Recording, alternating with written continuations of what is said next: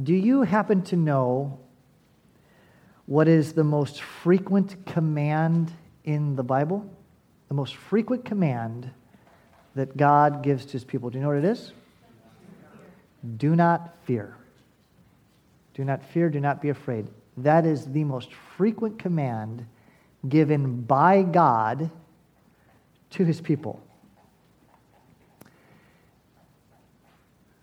Now, why do you think that is?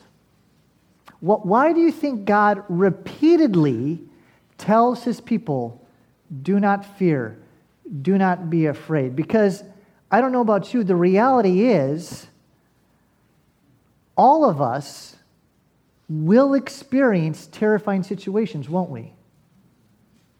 I don't know about you, but if you've lived on this green earth long enough, you will have faced a frightful situation, right? We all will experience difficult and frightening moments. That was the case of a woman named Shani. Shani's husband was the leader of a house church in the Middle East. Then one day, Islamic authorities kidnapped him and secretly held him hostage. And you can imagine all the fears that no doubt filled Shani's heart and mind. Suddenly, Shani was all alone, and she didn't know where her husband was. Yet she knew that her husband was strong in his faith and that he would endure even if these government officials began to torture him. He would never give up the names of other Christians or the details about their secret gospel work in this country that's hostile to the gospel of Jesus Christ. She knew her husband would do okay, but she didn't think she was so strong. In fact, one night when she's lying alone in her bed, not knowing where her husband is, she prayed to God. She said, "Oh God, please don't let them find me." She said, "I cannot handle the jail cell. I cannot handle torture. God, please don't let them come for me and be arrested. I am not strong like my husband. God, I might deny the faith." The next morning, she was awakened at 6 a.m. to the sound of knocking on her door. It was the police, and they came to arrest her for her faith in Jesus. And all of a sudden, Shani's greatest nightmare was coming to pass.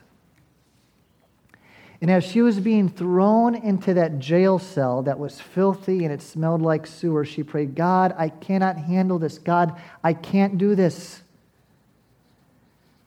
Later that night, the guards pulled her out of her cell and began to interrogate her. And they just berated her with questions. They said, "Don't you know it's illegal to talk about Jesus to other people and to Muslims in this country?" And they began to threaten her and beat her. And she was in a frightening situation. So in that moment, you know what she did? She did the only thing she thought she could do, and that was she prayed. And the moment she did, she suddenly felt God's presence and peace. And there in the interrogation room, keep in mind, while being yelled at, she looked at her interrogator in the eyes and told him that she is happy to tell others about Jesus because he commanded her to do so. And then she said this to her interrogator. She looked at her interrogator and said, "You are an interrogator, but one day you're going to stand before the ultimate judge, Jesus Christ, and he will examine you." The interrogator was shocked by her bold words, and in a fit of rage, he told her that she's going to be punished in an even greater way, and the guards took her and threw her back into her jail cell. And you know what Shani thought when she was thrown back into her jail cell? You know what kept going through her mind? I messed up. I shouldn't have done that. That was wrong of me. Why was I being so foolish? So she agreed. The next time she goes before the interrogator, she's going to apologize. However, the next night, when they dragged her into the interrogation room, she again felt the Holy Spirit's presence. And once again, she shared the gospel with him. Same guy. And this happened the following night.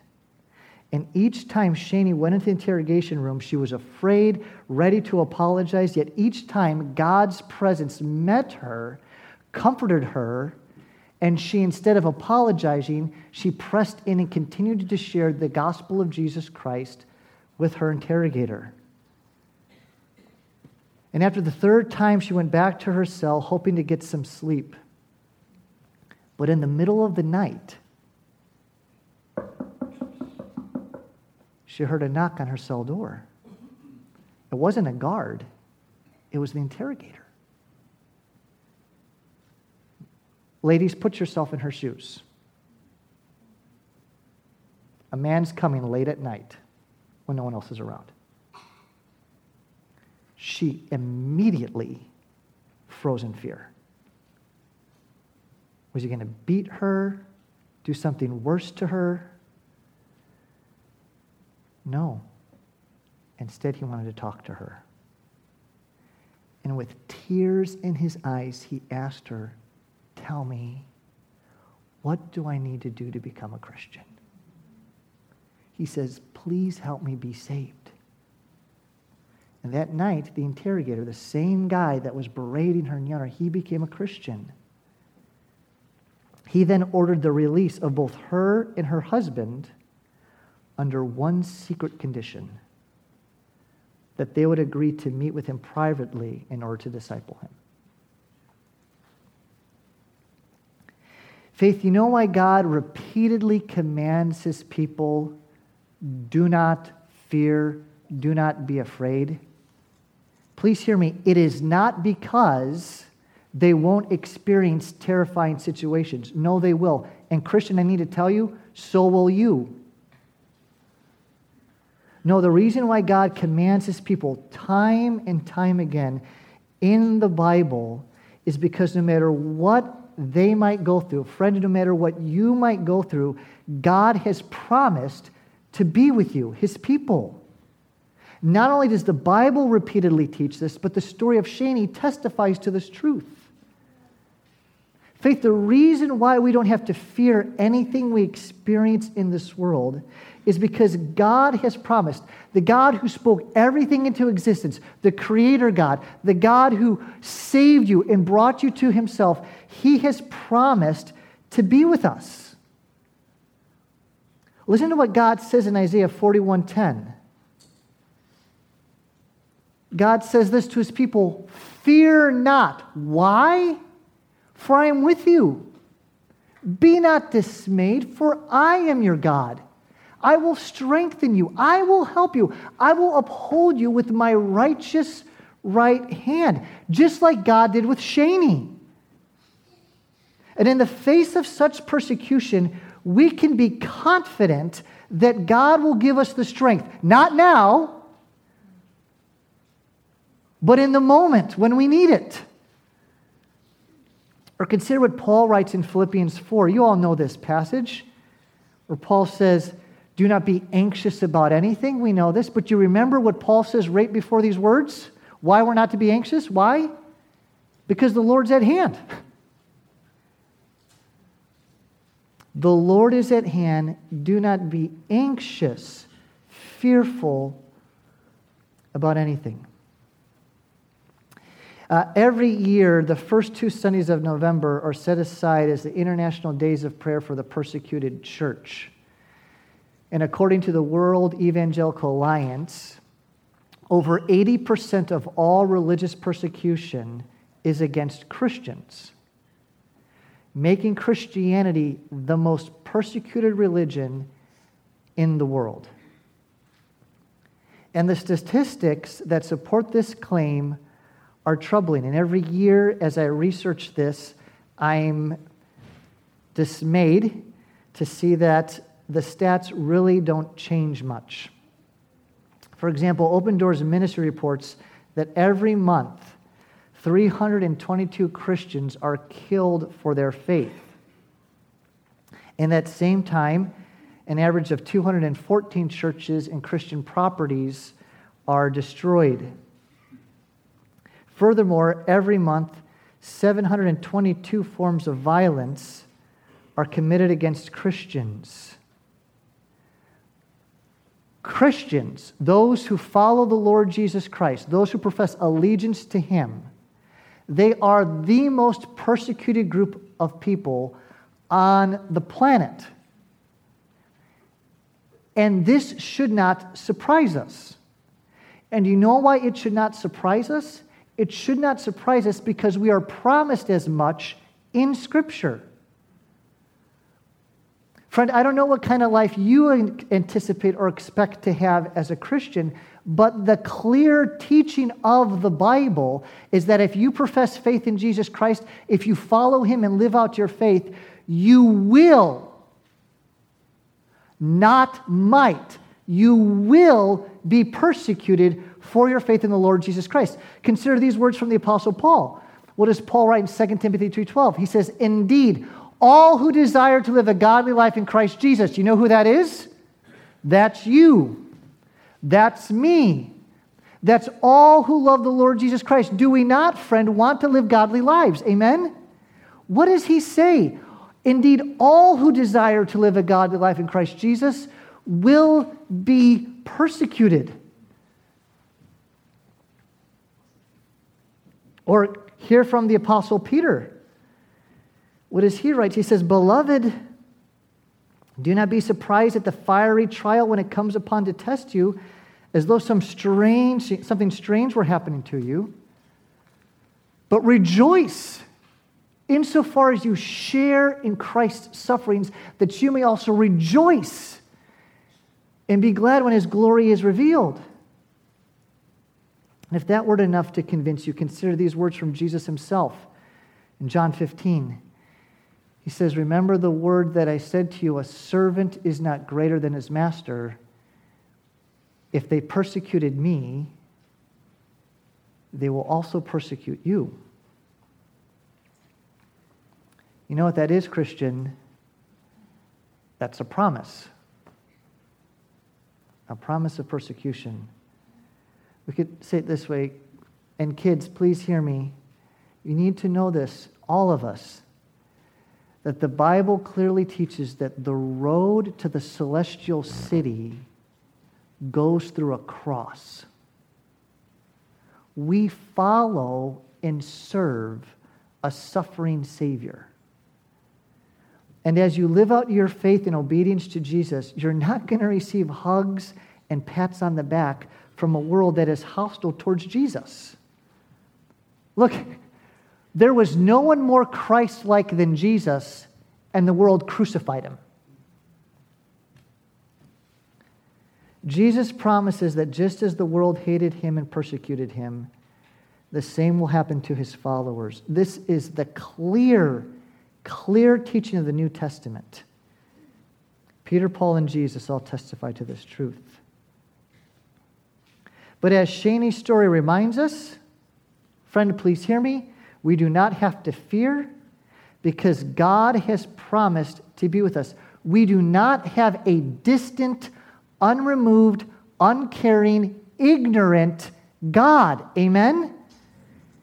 And in the face of such persecution, we can be confident that God will give us the strength we need in the moment to persevere. Indeed, the testimony of the persecuted church is that it's precisely in those terrifying moments that they encounter the greatest experience of God's presence and love. And faith as children of God through faith in Jesus Christ. We do not have to fear. God is with us. And you know what? We need to be reminded of this truth, don't we? And so do those who are suffering right now for Jesus. Several weeks ago, as we were working our way through 2 Samuel, we camped out in 2 Samuel 7 for 3 weeks. And one of those weeks we spent some time looking at the last half of that chapter, which focused on David's prayer after God made his covenant with him. Do you remember this? And in that chapter, in that section of the chapter, we'll recall that we learned this really important truth concerning prayer, and that is, we are to plead God's promises in prayer. Do you remember this? David's prayer is actually a pattern that we see throughout the pages of Scripture with some of the great prayers. We see the people in Scripture, when they pray, they're turning the promises right back to God and pleading them. We are to plead the promises of God in prayer. So listen, that's what we're going to do this morning for the persecuted church. We are going to pray. We're going to plead God's promises for the persecuted church. And what promises are we going to pray? I have them here listed on the screen, as well as in your bulletin. In fact, where did I put mine? Luke, can I borrow your bulletin real quick? Thanks, buddy. Go ahead and get out your bulletin, if you will. And in the center section here, right here, you can see pleading the promises for the persecuted church. So you're going to notice each one of these prayers in the yellow, that verse is the promise. So we're going to pray that God would remind them of his presence, that God would comfort them, that God would supply their needs, God would give them wisdom, God would grant them peace, he would help in their time of need, he would use their suffering for his glory and their good, and that God would strengthen them. And you'll notice in the bulletin there's several things that we're going to ask that God would strengthen them to do. To number one, to obey his commands, to forgive their persecutors. You talk about opportunities and temptations to be bitter. But that they would not only forgive their persecutors, but they do, as Jesus says, that they'd love their enemies and that they'd share the gospel. And then you'll notice at the bottom of the bulletin there, what we're going to do, in years past, we've prayed for Christians in different geographical parts of the world that are being persecuted. This year, what instead we're going to do is we're going to focus on 3 types or groups of persecuted Christians. We're first going to pray for imprisoned Christians. These are people who are behind bars because they've shared the gospel, they simply were attending church, or they're living out their faith and obedience to Jesus. Then we're going to pray for the family of martyrs, those who have lost a loved one due to religious persecution. And then we're going to pray for frontline workers. These are the Bible translators, the pastors, evangelists, Bible smugglers, and ministry leaders. So, we're going to pray. Now, every year, Open Door Ministry, they publish a document called the World Watch List. And through extensive research and analysis, they have a document that ranks the top 50 countries where persecution towards Christians is most severe. If you want more information on this, you can visit this website, opendoorusa.org. And there you can see the worldwide watch list and learn more about all the various persecution that's happening around the globe. But what I want us to do now is to actually pray. So we're not going to rearrange the chairs, but I'd like us to group up into 3, 4, 5, or 6, maybe there in your row, or you can maybe even turn over the back of your chair, pray with someone next to you. And we're going to spend several minutes praying for imprisoned Christians. And if you want to know what to pray for, here you go right there. Now, let me just say this. I am well aware, and it's perfectly fine if you don't feel comfortable praying out loud in a group. Okay, let me just say that. Our goal this morning is not to make people feel uncomfortable. So if you don't feel comfortable praying out loud, that's fine. Just sit in with the group and listen in as they pray. So please know there's no pressure for that. But those that do feel comfortable, we really want to gather together now in groups of 3 or 4, maybe 5 or 6, to pray for persecuted Christians. Pray for those that are imprisoned, people like Shani and her husband were.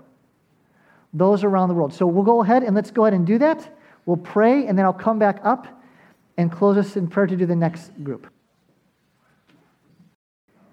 Lord, we do ask, and we ask boldly these requests because, Lord, we know that through Jesus Christ we have been granted access. So, Lord, we pray for our Christian brothers and sisters who are in chains right now, are in prison cells, Lord, suffering for their faith. Lord, would you indeed comfort them, supply their needs, help them in their time of need, strengthen them. Lord, you have promised to do so, and we're asking you to fulfill that promise. In Christ's name I pray. Amen. Amen. All right, you guys can stay there, and it's okay if, I see you guys have moved some chairs. That's great.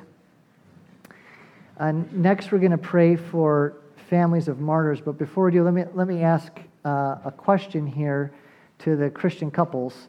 How many of you married couples, how many of you met your spouse at church? Okay. Good number of you. Yes, good number of you. Yes, that's right. Yes. Yeah. Good number of you. Well, so did Dinah. Dinah met her husband at church too. Her husband Ali. Dinah, she grew up in a Muslim home, but came to faith in the Lord Jesus Christ in college. And shortly after her conversion, she started to attend a church where Ali was the pastor. They fell in love, and they planned to marry. And this was at a time in that country where churches could meet openly because the government was still trying to decide what they wanted to do with evangelical churches. They didn't know how they wanted to deal with them. Well, one Sunday morning, Muslim extremists detonated 2 bombs in the church during the worship service. Dinah was with the choir at the other end of the church for the first explosion. However, the second bomb exploded much closer to her, rupturing her eardrum and permanently damaging her hearing.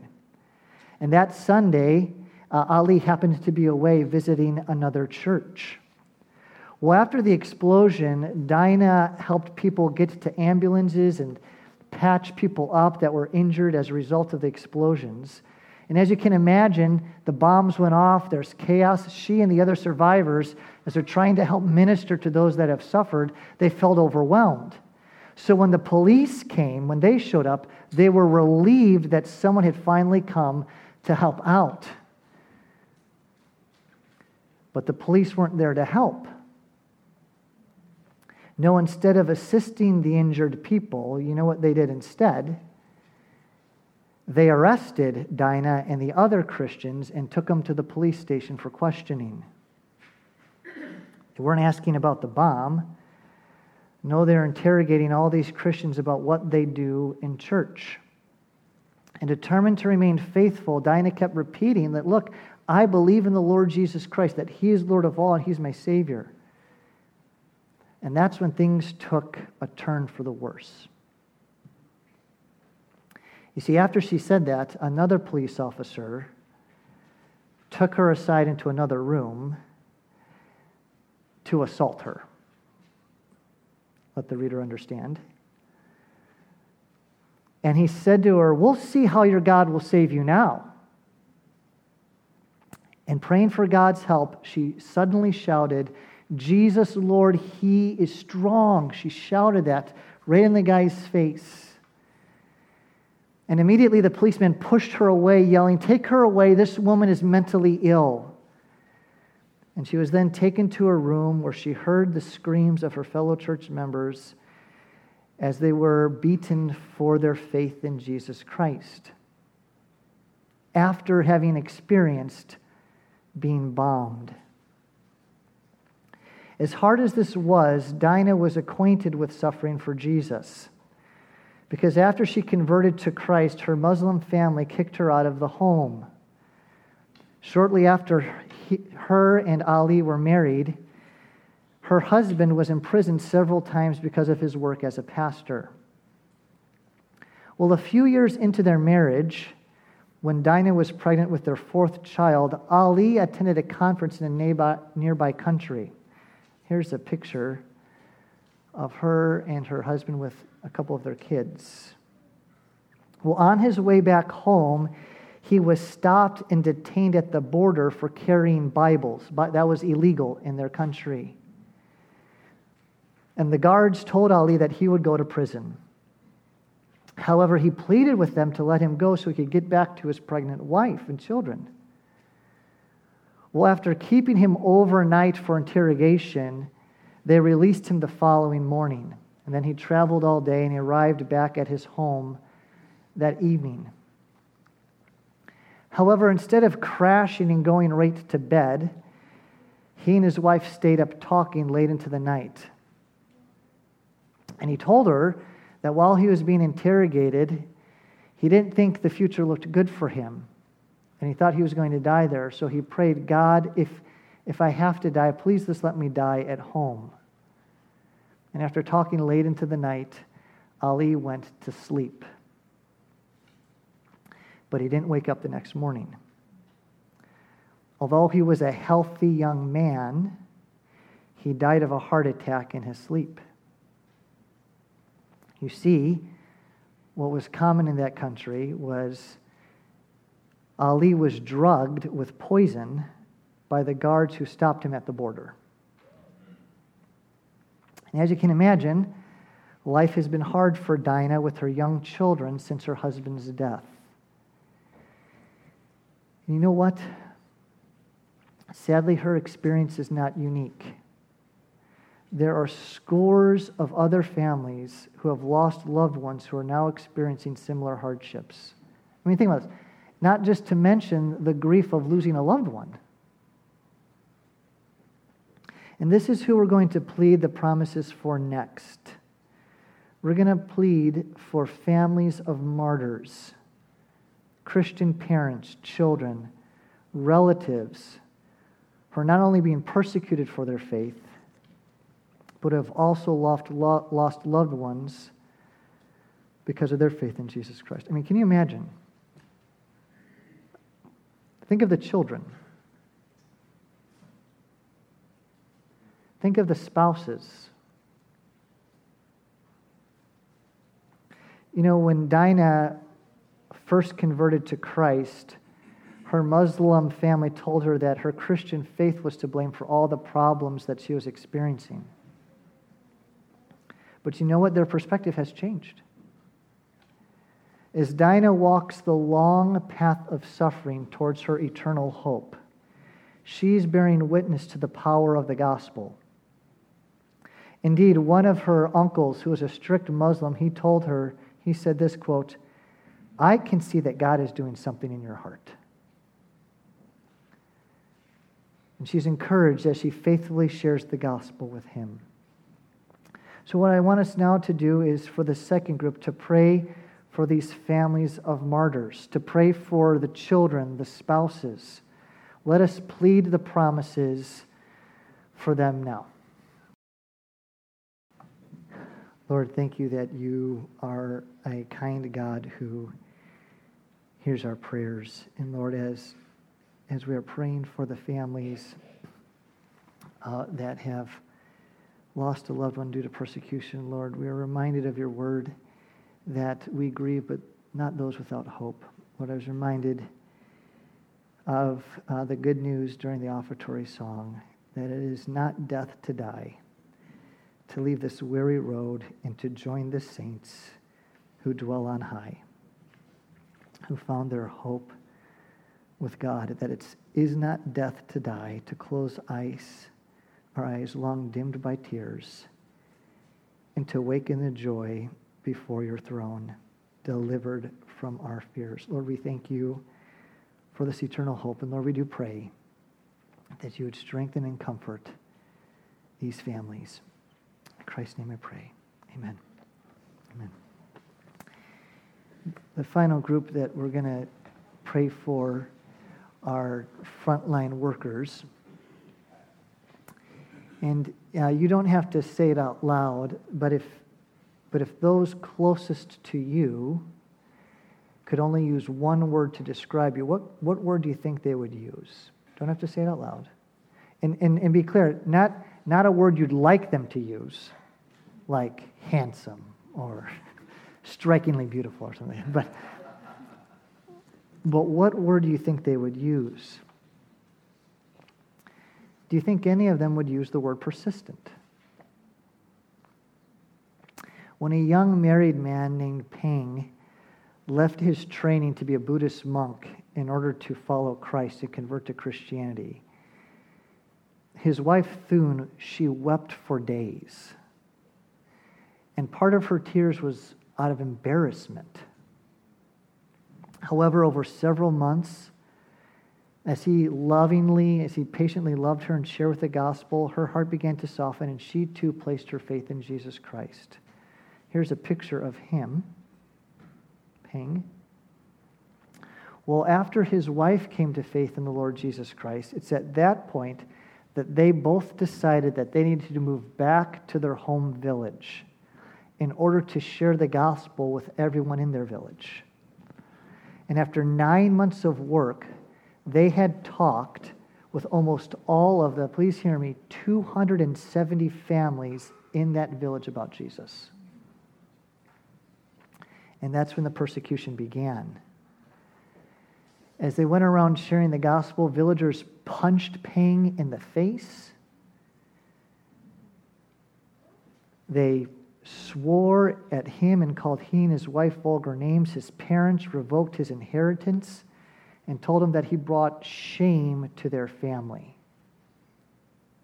Yet despite the hardships, Peng and Thun both felt joy as they followed the Lord even amidst persecution. Peng is quoted as saying this, quote, he says, "For me to accept Christ and to be persecuted, the scriptures are fulfilled.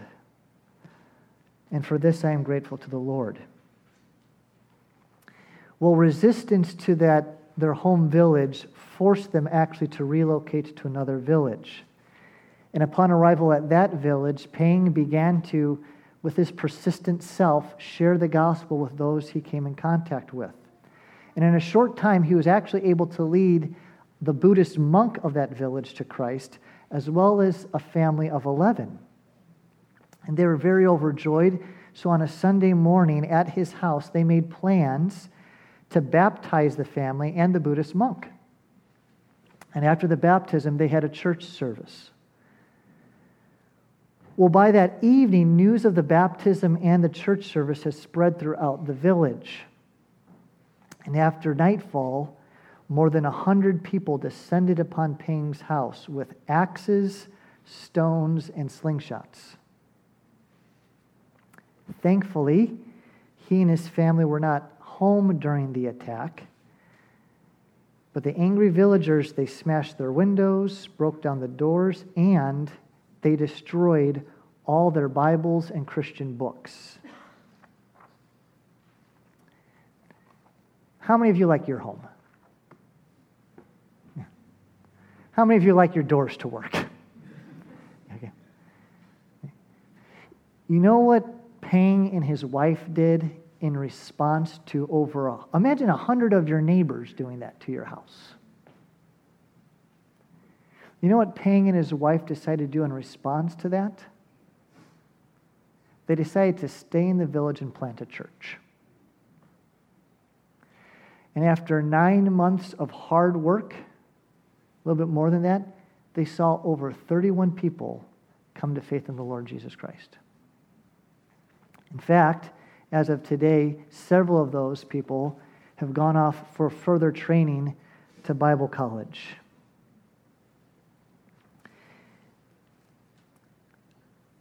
Peng has said that he and his family continue to face persecution. But the one thing that he's learned from all this that he's thankful for is that it's taught him to forgive more easily. He says the Bible teaches to forgive 70 times 7. And I definitely have opportunities to forgive, even though at times it's difficult. Peng is one of the frontline workers.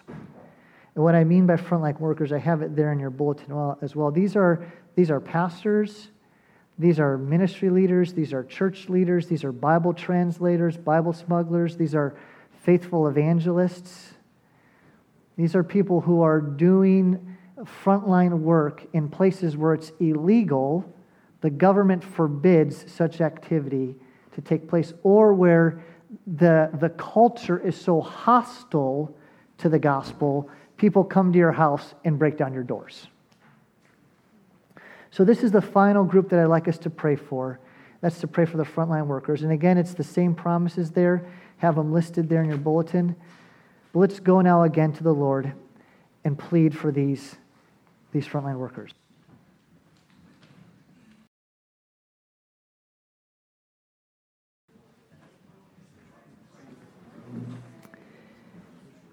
Lord, we do pray and thank you for hearing our prayers. And Lord, we're thankful for these Christian brothers and sisters. Lord, they're not perfect. They too sin in many ways, as do we.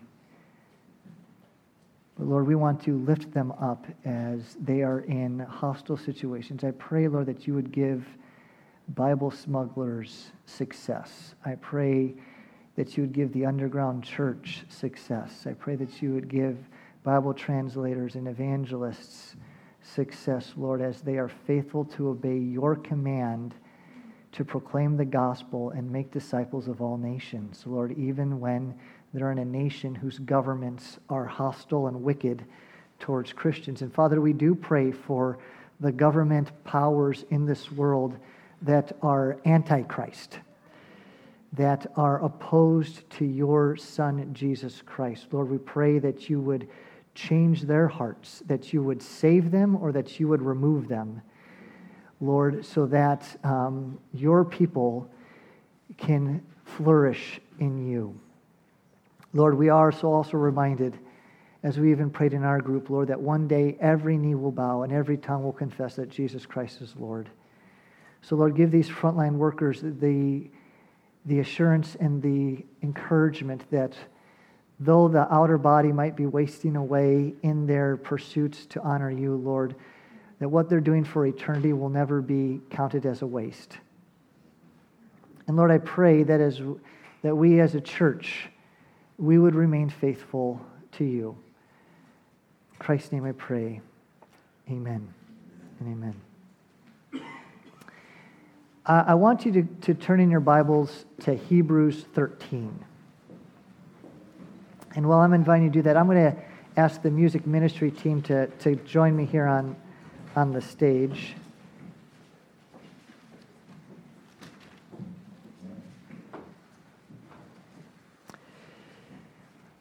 And once you get there, if I can have, and by the way, the children, you did great, and I am so proud of the kids of this church.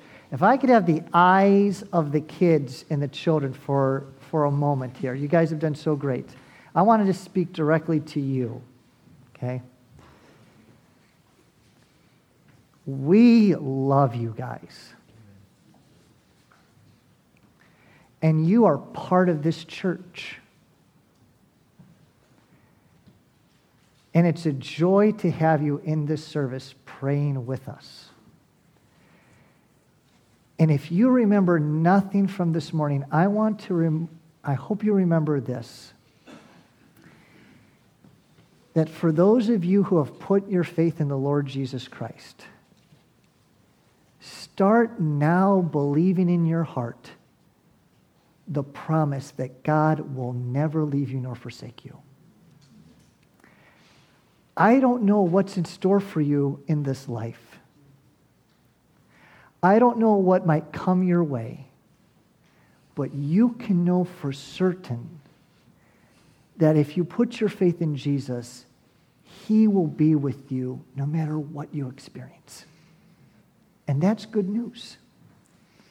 And it's my prayer that even now you would come to know and believe and experience that promise. In Hebrews chapter 13, verse 3, we read this. We read, "Remember those who are in prison as though in prison with them, and those who are mistreated, since you also are in the body." This is what we have sought to accomplish this morning as we've gathered, to remember our Christian brothers in the Lord, sisters in the Lord, that are in prison and being mistreated. And it's my hope that this won't be the only time this year that we do that. I want to just give you a couple practical things before we have our song of response and we close with the benediction. Voice of the Martyrs, vom.com or persecution.com, is an excellent resource where you can learn more about the persecuted church. That's where I have gotten a lot of the stories that I've been sharing with you this morning. They have lots of ways that you can get involved in helping out the persecuted church. They also have an excellent podcast, if you like podcasts. Also on that website, you can fill an action pack. Later today we're going to do Operation Christmas Child. Voice of the Martyrs has something similar where we can put together an action pack that can give practical needs to those that are suffering around the world. Another thing you can do is you can adopt a frontline worker to pray for them. And here's one other thing that you can do. If you go on their website, you can write to imprisoned Christians. And get all of this. Even if they don't receive the letter, the fact that you write to them can be to their benefit in that it can sometimes shorten prison sentences and soften the hearts of the guards to hear the gospel themselves. It's also been recorded that it eases up on the severity of their torture when stacks of letters are sent to them. So those are some encouraging ways, or some ways I'd encourage you to be involved in further support with the persecuted church. Today we've been pleading the promises of God's word, so it's only fitting that we would close our service by singing every promise and to close our service. So would you stand as we sing the song of response, and then the doxology, and after the doxology you'll be dismissed.